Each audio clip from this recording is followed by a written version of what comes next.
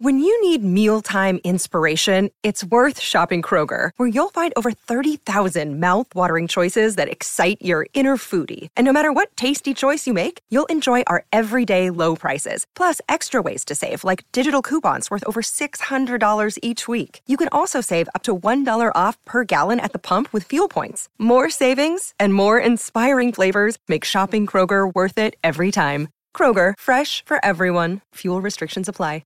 Hi friends, welcome back to the English Vocabulary Help Podcast. It's Kayla here, your English teacher, your American friend.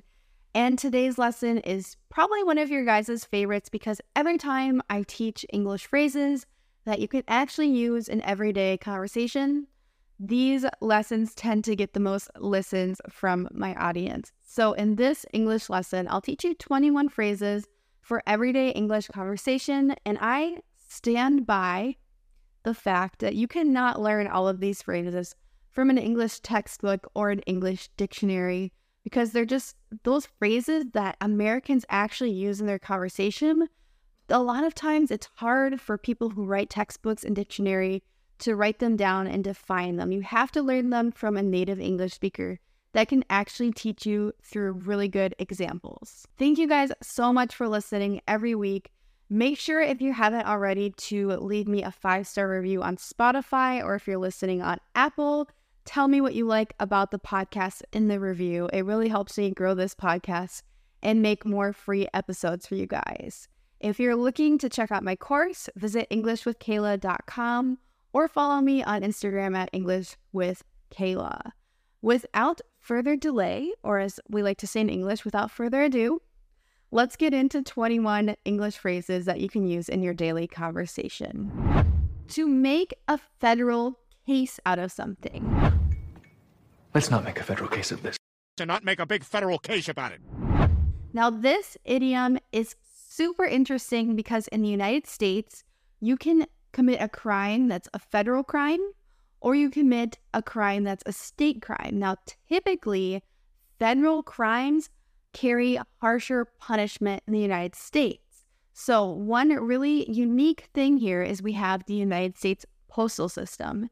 If you damage a mailbox on purpose, of course, you are committing a federal crime. And actually, even though this crime doesn't seem too crazy, it can carry up to 3 years in jail and $250,000 in fines. So this is an interesting way to teach you the idiom to make a federal case out of something. If someone is making a big deal out of something that you think is not a big deal, it's a minor thing, you can say, why are you making a federal case out of this? This means, why are you making this such a big issue for everyone? Maybe when you were in school, someone borrowed a pencil and another person said, hey, you took my pencil, give me my pencil back. And the person says, I don't have your pencil. You might say, you guys, don't make such a federal case out of this. It's just a pencil. This means don't make a big deal. Don't have a big fight or a big problem over this. One thing that my English language students seem to have a hard time understanding when they first hear it is why American English speakers say that they're named after someone or something. For me, I'm named after my grandma. My middle name is the same name as my grandma. That means this is the way that my parents thought of this name. Some people are named after a city, which means that their parents liked the name of a city or a place so much that they gave their child the same name. So for instance, some people are named Paris. They're named after the city of Paris. Are you named after someone? Or are you named after something? An English speaker might ask you this question, and sometimes the answer is yes, and sometimes no, your parents just liked the name. Especially across different cultures, most cultures, their names are coming from somewhere. They're named after something or someone. To push the envelope. They didn't push the envelope. Kind of pushing the envelope there. So when we use this idiom, we are not at all talking about a physical envelope or envelope, as I said before. You can say this word 2 different ways. You'll hear it said 2 different ways by American English speakers. I think it just depends on where you're from in the United States, envelope or envelope. But when you say that someone is pushing the envelope, it means they're going beyond the boundaries that are already established, or they're being very innovative. For instance, I always think of Lady Gaga back before she was incredibly famous. She would just try to push the envelope. For instance, one time Lady Gaga wore a dress that was entirely made out of meat, which seems really strange, but it just pushed the envelope of fashion and it made people really draw their attention to her. You could say it was innovative. I would say it's a little strange, but it pushed the envelope of fashion. Many people would say people like Steve Jobs or Elon Musk pushed the envelope of technology. In the English language, we have so many ways of saying go fast.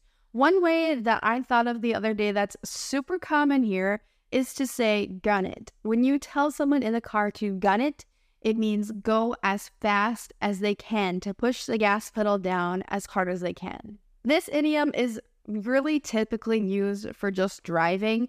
You wouldn't tell your friend that's running to gun it. It's really just used when we're talking about pushing the gas pedal aggressively or forcefully. This is a very, very common phrase. When you do something across the board, it means it affects everyone equally.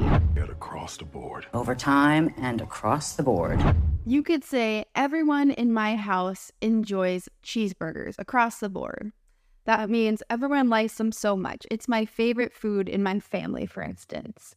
Now, you could use this phrase in other ways as well. You could say, everyone in the company got a raise across the board. That means everyone working in the company, from people who were janitors to people who were CEOs, they all got a raise because the company is doing well. It just means in total. You could say it was not across the board. This means not everyone got a raise. Or you could say, not everybody likes cheeseburgers across the board in my house. So not everyone equally likes a thing. So you can use this phrase in a positive way or a negative way. This next phrase, the bottom line, it's very important in business, and it's also very important if you're having an argument with a native English speaker. If you're having an argument with someone over something, let's say you are not a very clean person and your roommate is a very clean person, and they're kind of mad at you because you're not picking up after yourself. They might say, the bottom line is you need to start helping around the house too. So this means this is their most important part. This is the reason that they're mad. If you've been arguing for a long time, someone might say, well, the bottom line is this is the main problem. In business, we say, what's the bottom line, to mean how much money are we going to make off this deal? Maybe you are going to have some expenses in your company regarding a project, so they're going to take away some of the profit or some of the money that you would normally make. You can say it's going to affect our bottom line, which means the money or the profit that we're going to make. And usually we use this phrase in this way, in a negative way, like it's affecting the bottom line or the money that we make in a negative way. This next phrase is very crucial to know if you want to say that it is important to do something fast, or it's important to do something sooner rather than later. The phrase is time is of the essence. And I just love the way this phrase sounds when I say it. Time is of the essence. In a business email, if you want to politely tell someone that they need to do something quickly because you're relying on their response or you're relying on their work to finish the project, you could simply add in your email, please complete this as soon as possible. Time is of the essence. This just means time is very important. It's important to do this quickly. If people are trapped in a building and the building is on fire, time is of the essence for firefighters to get there and get people out before they are injured or before they have, too much smoke in their house. Time is of the essence. That means they have to do it quickly. If you have kids, you have maybe been frustrated with them before, and this phrase in English would be super useful. So if your kids are fighting, you might say, enough is enough. This needs to stop. Enough is enough. Enough is enough. We typically say enough is enough when we want a behavior to stop because we are so frustrated with it. You can be frustrated with something else too and use this phrase. For instance, in the winter here in the United States where I live, it snows so much. And at the end of the winter, if it snows and snows and snows, I just start saying, enough is enough. When is spring going to start? And when is the weather going to warm up? Because I am frustrated with the snow and I'm frustrated with the cold weather. Oftentimes, this next idiom, rapid fire, is used when you're asking someone questions really quickly. So you might say, I'm just going to rapid fire ask you some questions here. This means I'm just going to ask you what's going to come to my mind really quickly. You don't have to provide super detailed responses because these questions are going to be so quick. It's like you're throwing something at them really fast. If you want to say that someone is going to have no consequences for something that they did that was bad, you can say they got off scot-free. Well, not scot-free. We got away scot-free. Now, this phrase scot-free we don't use really in any other instance in the English language unless we want to say that someone has no consequences for a crime or just a negative thing that they did. For instance, some people say that O.J. Simpson got off scot-free when he was tried for murder.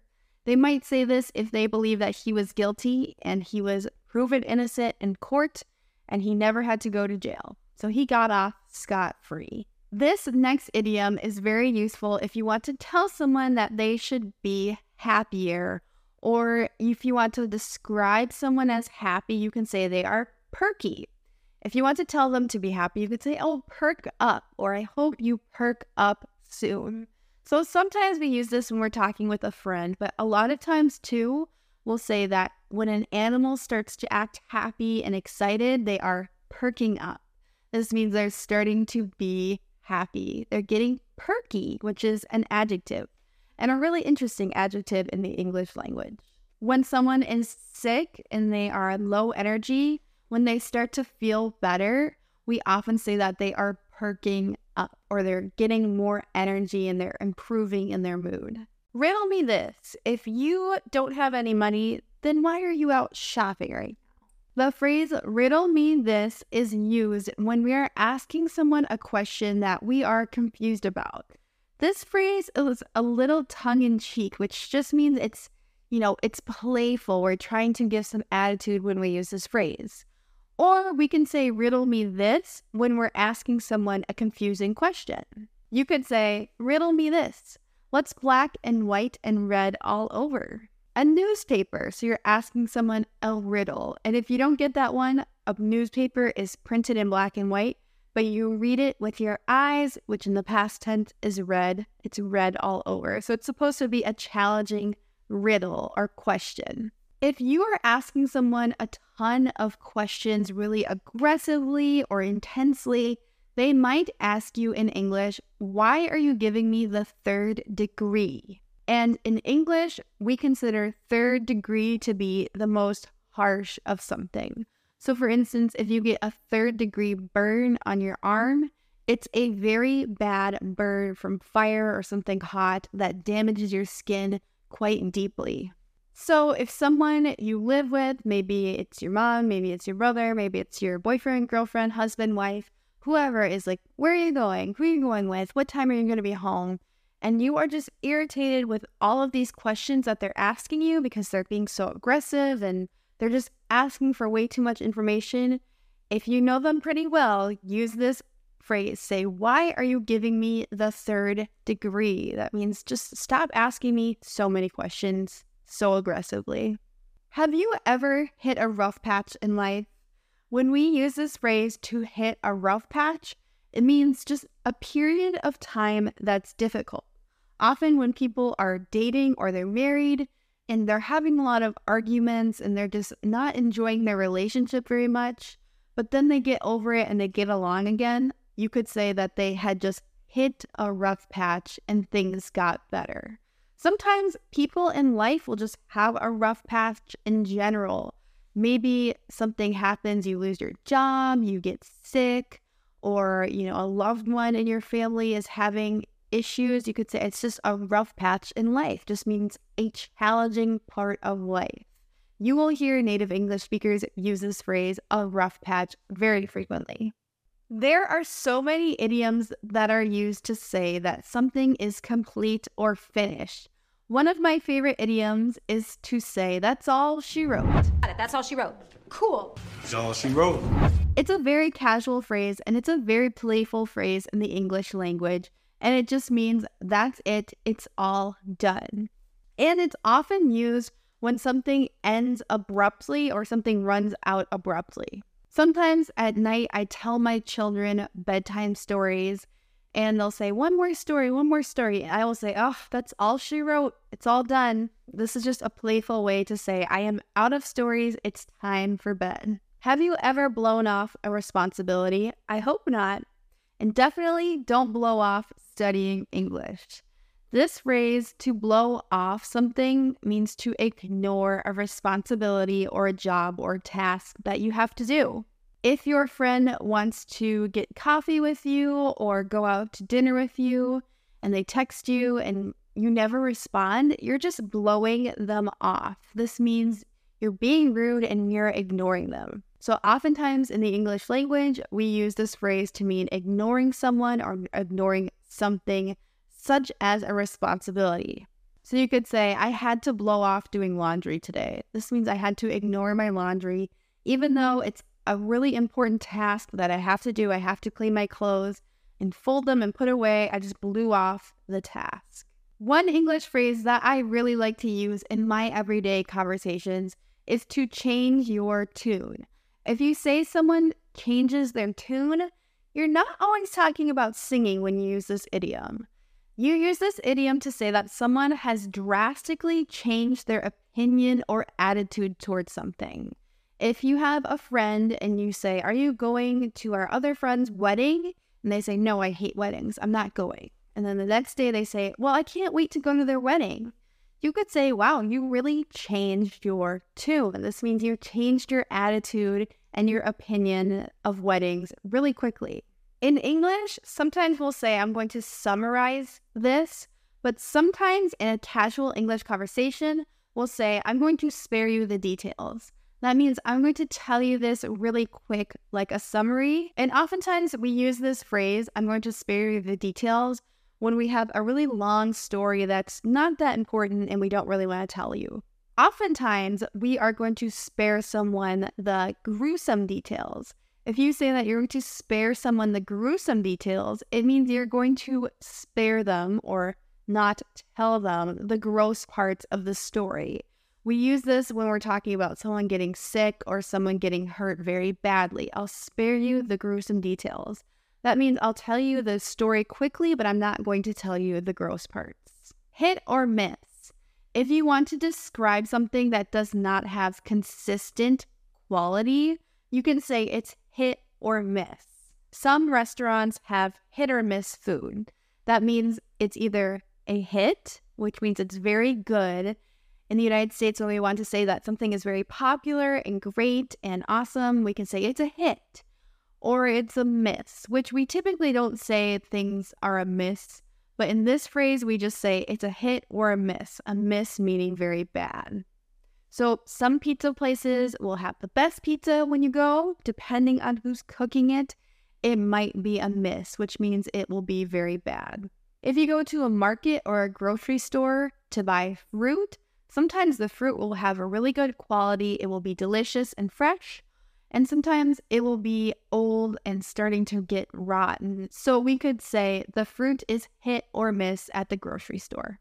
Sometimes instead of saying that it's not a big deal to do something, in the United States we'll say, well, it's not a crime. One example I can think of is if someone is indecisive. This means they can't decide on something. They'll say, I like chocolate and vanilla. I can't decide which piece of cake I want. You could say, well, it's not a crime to have both. This just means, there's nothing bad about having both. Like, you don't have to decide. So if you want to tell someone that something isn't bad or it's not a big deal, you can say, well, it's not a crime. And this is just a playful way to tell them that they can do something that they might think is bad, but you're saying it's okay. A really useful phrase in English is to say, read between the lines. Read between the lines, Theo. Yeah, but read between the lines. This phrase means that even though someone is doing something or saying something, you can just kind of tell from the context or the subliminal things that they're saying that they mean something else, or they're kind of revealing a secret if you read between the lines. If you have a friend and they say, "Oh, I just want to go window shopping today. I don't want to spend any money, I don't actually need anything." You might read between the lines if you know them pretty well and just the context of the situation, and you say, "I think they maybe just don't have a lot of money right now. Maybe they're a bit poor." Now, of course, you might want to say this to your friend's face, but if you're reading between the lines, it means that you're able to understand something that the person did not directly say. You now know 21 more English phrases that you can actually use in your everyday English conversations with native speakers. If you guys want to learn more English phrases just like these, check out the lessons on screen next, because I have hundreds of everyday phrases that you just can't learn from a textbook or an English dictionary. Check out EnglishWithKayla.com too to learn from my English course. I'll see you guys in the next lesson. Goodbye.